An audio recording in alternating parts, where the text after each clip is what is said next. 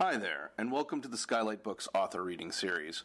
If you'd like to learn more about us and our many upcoming author events, please visit skylightbooks.com, where you can browse our inventory, buy books, and join our Friends with Benefits Club. You can also follow us on Twitter, Tumblr, and Facebook.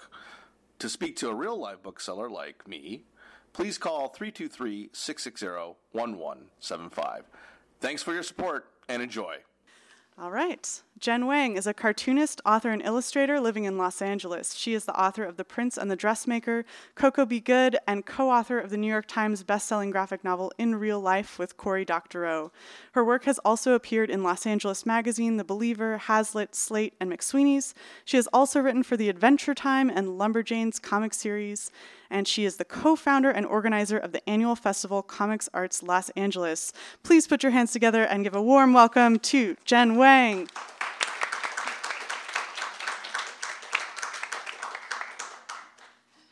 All right, thank you. This is actually probably one of my maybe last public events for a little while. I've been kind of doing a lot of just school visits and a lot of promotion for the Prince and Dressmaker and some for stargazing in the past year, but particularly in this calendar year. So it was nice to finally kind of come home and then end it on a nice little homecoming skylight event. So this will be a little relaxed, a little chill, and I'm not going to be doing my grand presentation stuff that I've been doing all year. So hopefully it's not too disappointing, but I was mostly just going to talk a little bit about stargazing, my new book, and then just do a quick little reading, and then mostly kind of open it up for Q&A. I'm sure a lot of people, have questions about how a graphic novel is made, or how, what my daily routine is like when I'm working on a comic. So those are all things that you can ask me after. So let's see. Okay. Yeah. I mean, if not, it's it's not super vital, so I can just kind of turn the screen around. Give me 1 second. I'm sorry, guys. Yeah, no worries.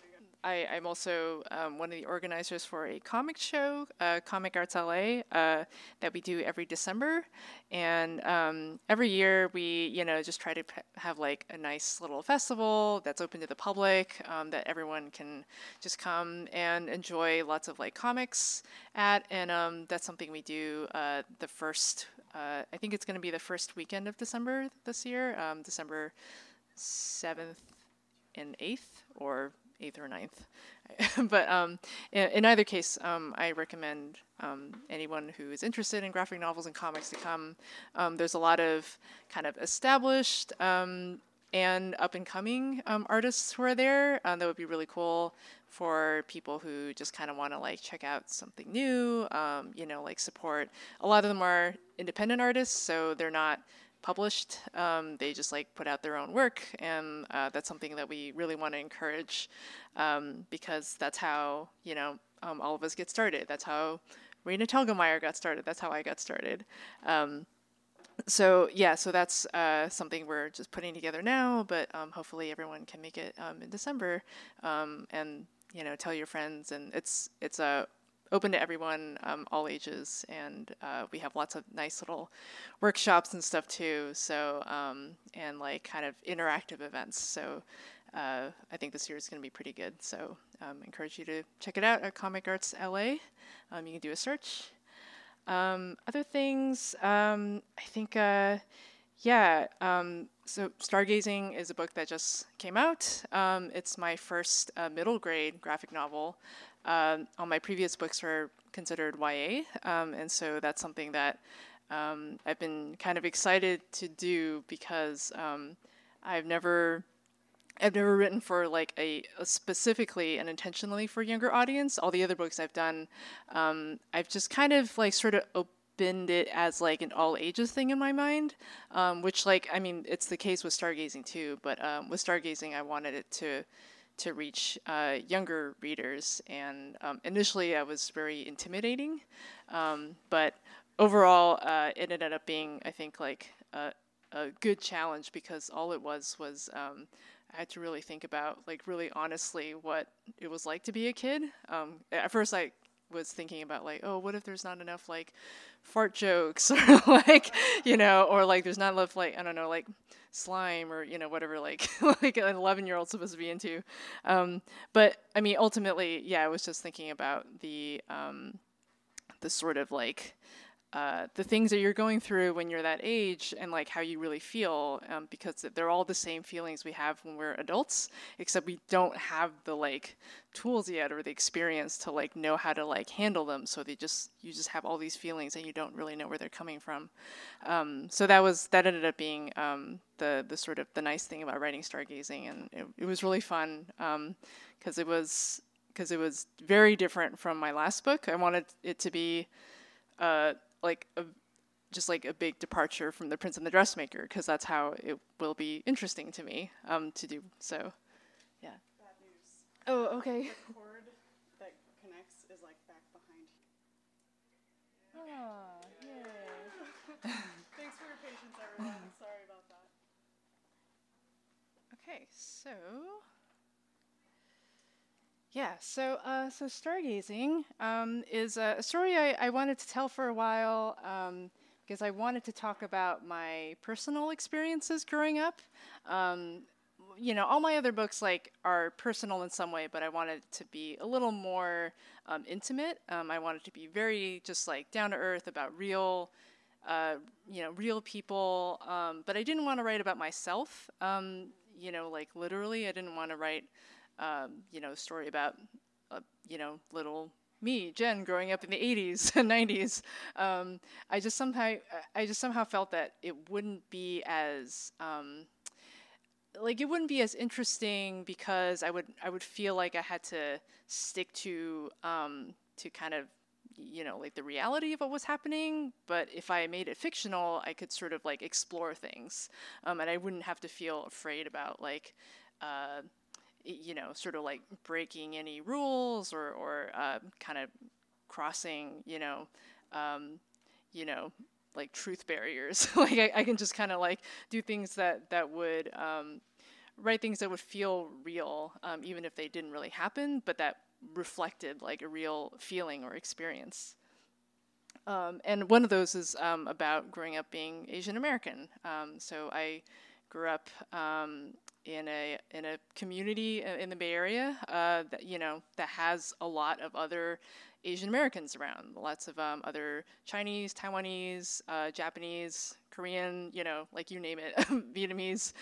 So there were a lot of Asian kids growing up when I was there. And the thing about, I think if you ask a lot of people who are sort of ethnic minorities in the United States, either they grew up in a place where there were a lot of people like them, or they were the only ones, right?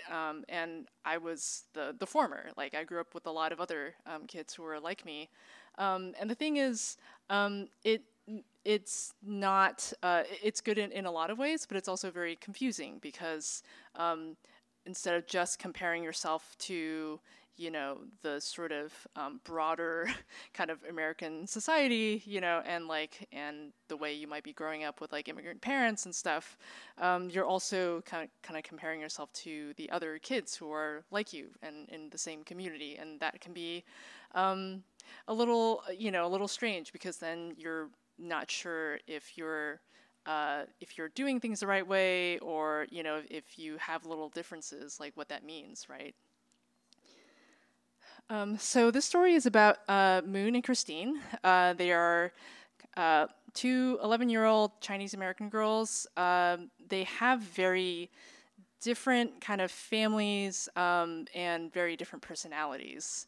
And the thing is, they become really good friends when they go to school together. They sort of like Moon moves into Christine's family's like kind of like other unit at their house, and they become good friends just like because they are around each other a lot, but then they also discover they have some things in common. Moon is really into K-pop, and she decides that they should do a K-pop dance routine for their school talent show.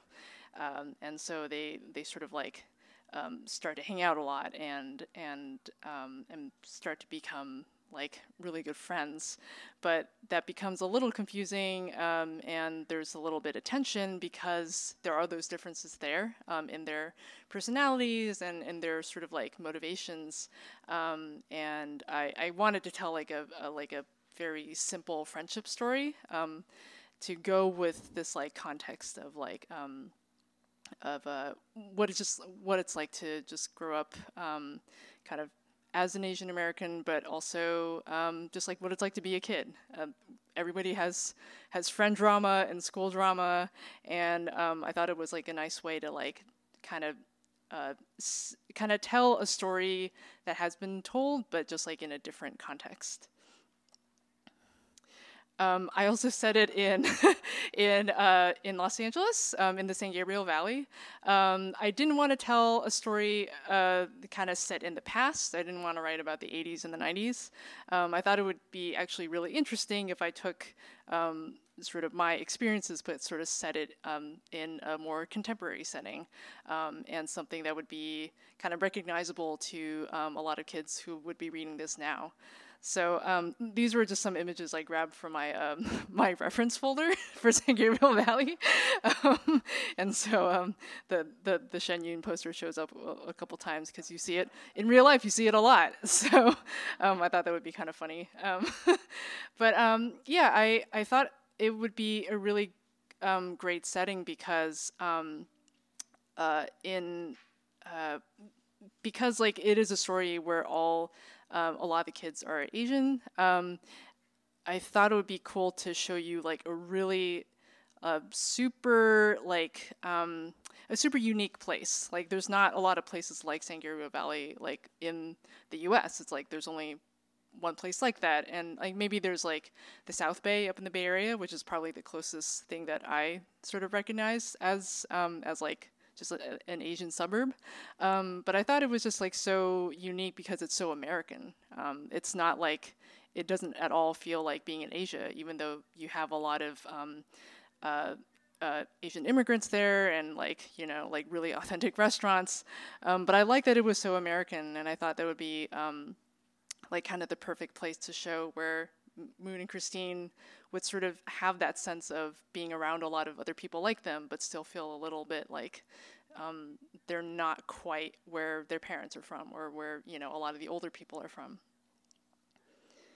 And also, I used a lot of just details from my personal life that are not necessarily related to, to being an Asian American, but I had like, without going into spoilers for the book, I had like sort of a medical incident when I was a kid, when I was 6 years old, so younger than the kids are in the book. But it was kind of this like thing that happened when I was young enough that I didn't really process it as a negative thing. It just sort of like happened to me. And I think, you know, obviously everyone else in my life was very scared. But for me, it was actually a thing that felt really normal. And I thought it would be an interesting way to show how, like, how we sort of like have different things that we tell ourselves, and like stories that kind of help us, like narratives that help kind of like figure who we are and like explain like things that we don't understand. So that's something that happens to Moon and Christine in the book, that you'll find out when you read it. And there wasn't any particular reason why I included this picture. I just thought it was like a funny, like really awkward picture of me as a teenager, about the age that like Moon and Christine would have been. So I just thought it'd be funny to slap that in there. But I'm going to do a quick reading. And so this is a scene kind of early on in the book when they're first getting to know each other. Moon's family, Moon and her mom they moved into this unit on Christine's family's property, and they're just sort of like getting to know each other. They just had dinner together, and let's see, yeah. So they are kind of just hanging out in Moon and her mom's room. Okay, so they're listening to music. You like K-pop, Christine? Korean pop music? Oh, I don't know. I haven't listened to any. I mostly listen to American pop and stuff. Who's your fave? Oh, I like Hayden Mills. I like that she writes her own songs and she's so cool. I like Hayden. I thought she was a good judge on that America Sing show, too. Yeah, if I could be anyone, I would want to be like her. Talented, beautiful. This is Chara. She's my favorite. Chara is an awesome K-pop singer and a rapper and dancer, and she writes her own music too. I wish I could shave my head like that. She has this really awesome song that goes like this. I'm the queen bee, so you best bow down and respect me. You're pretty good. I love to dance. Do you? Oh, I don't know. You like performing music though. You play violin, right? I do. We just play stuff that we learn in class. My parents want me to sign up for the school talent show, but I don't want to. Another girl is probably going to sign up, and she's just better.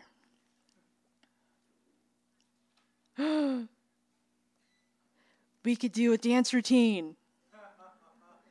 What? Like in a K-pop music video. I've always wanted to form a group and do a little routine. But I don't know any dances. I'll teach you. It's easy. Look.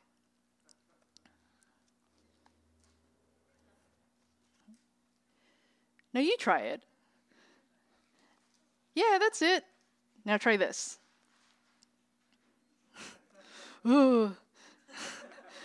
Okay, maybe not. How about try this one?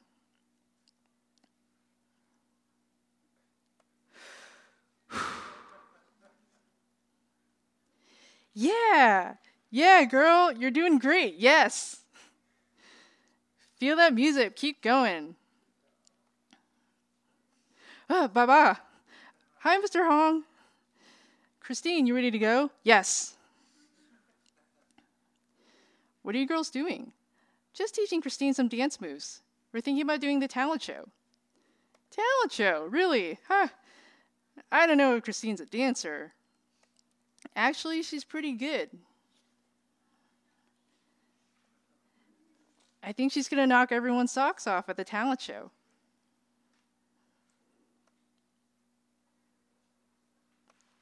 Okay, so they go back home. Hi, how was dinner? Really good. We had vegetarian dandanmian. Vegetarian? There wasn't any pork in it? Yeah, they're Buddhist. It says chicken nuggets.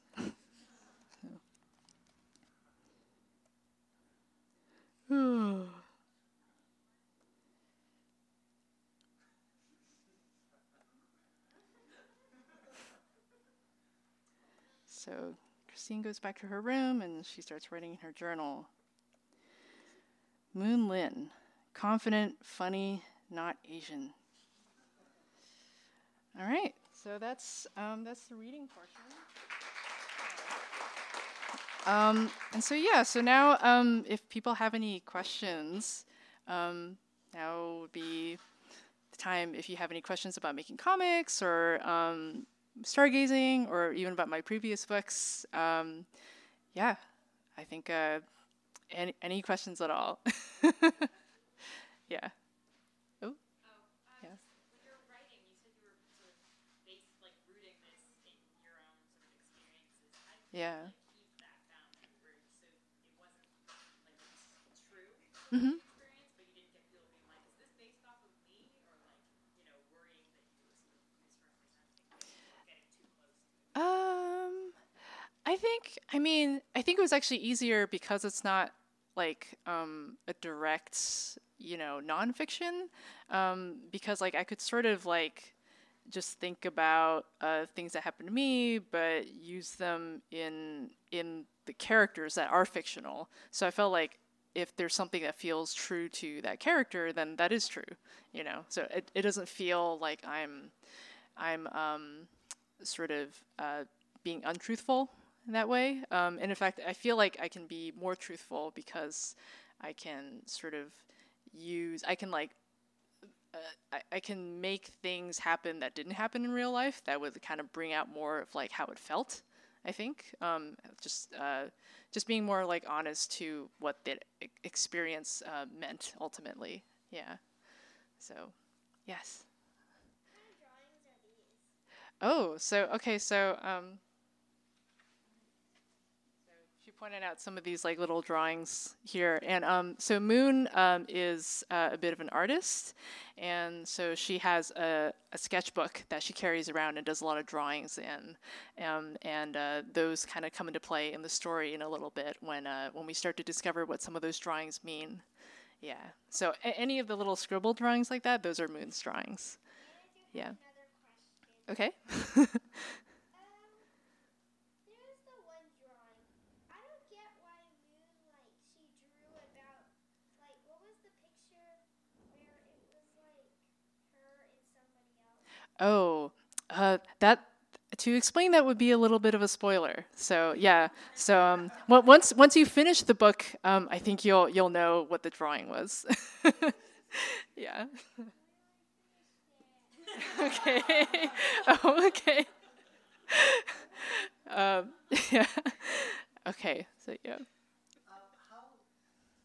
How long, like, did you start this book after your last book, or was it just dating longer? Like, when did you begin the book? Yeah, I finished it after, or I started it after my last book finished. So I had a little time in between where I just like did writing. So I did a lot of just like outlining and taking notes and stuff. And so I work on one thing at a time. Like I can't really do both.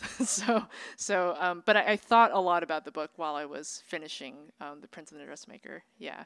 And so by the time, so when you're working on these books, because like toward the end, a lot of it's just production.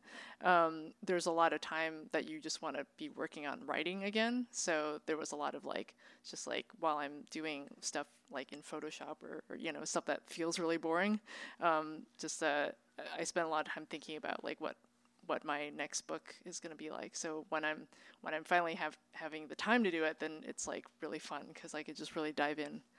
Yeah.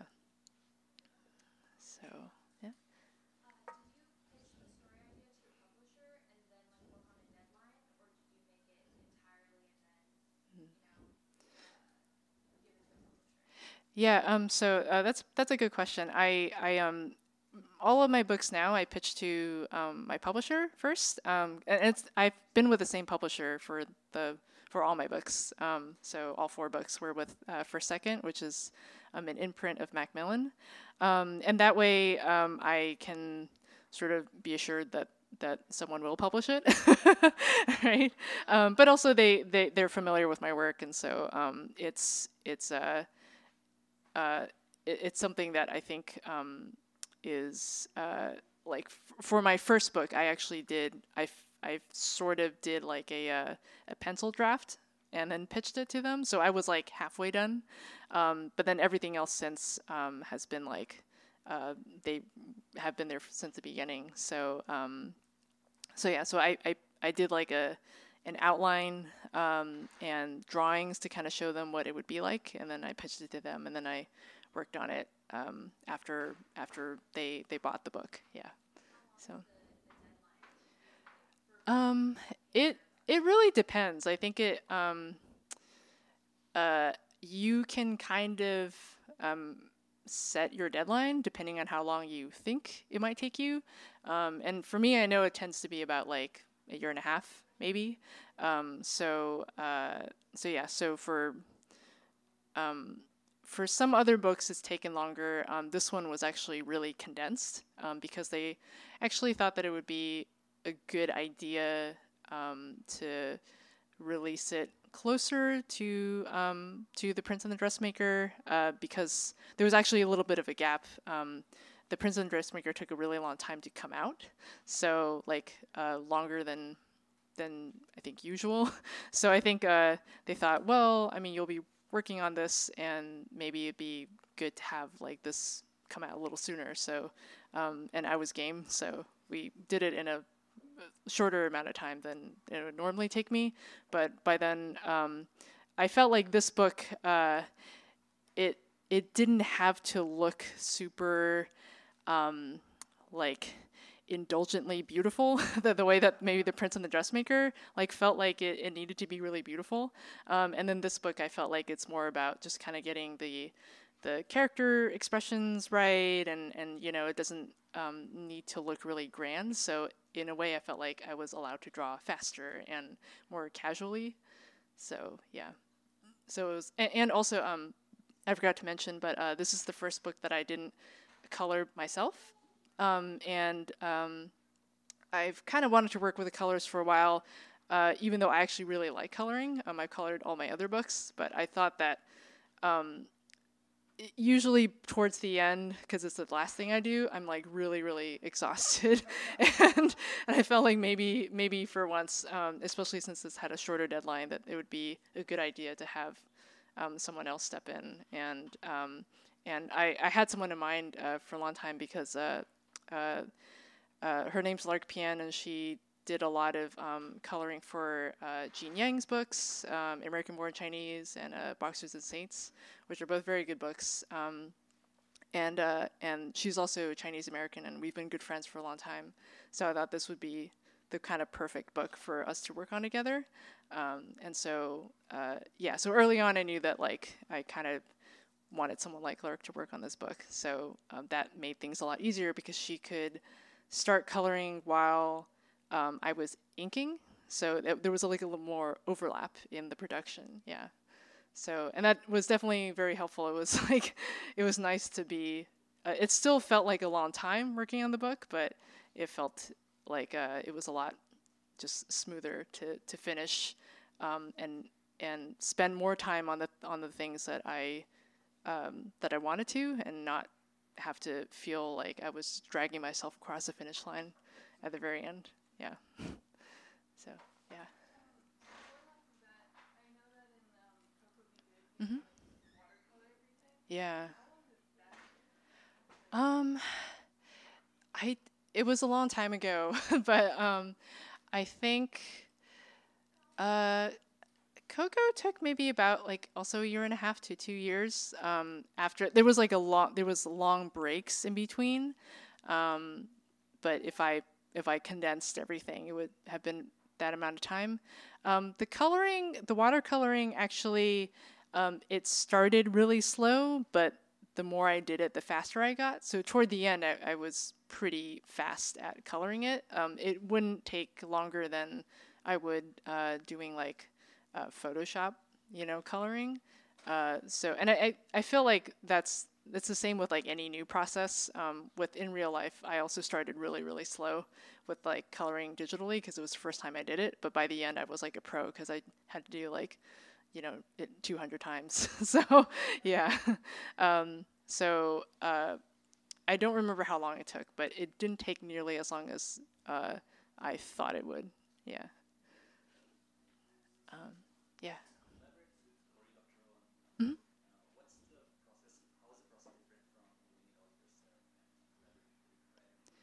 Yeah, what is it like collaborating with Corey? It was our collaboration is probably pretty different than a lot of other typical collaborations too, because he wrote the original short story, but then I sort of went and adapted it with my own voice, because they wanted someone who could update the story because it was written in like 1999, but it was about video games, and it needed to there was like big leaps in technology that happened since then, and they also wanted it to be expanded into like a fuller story than just like the short.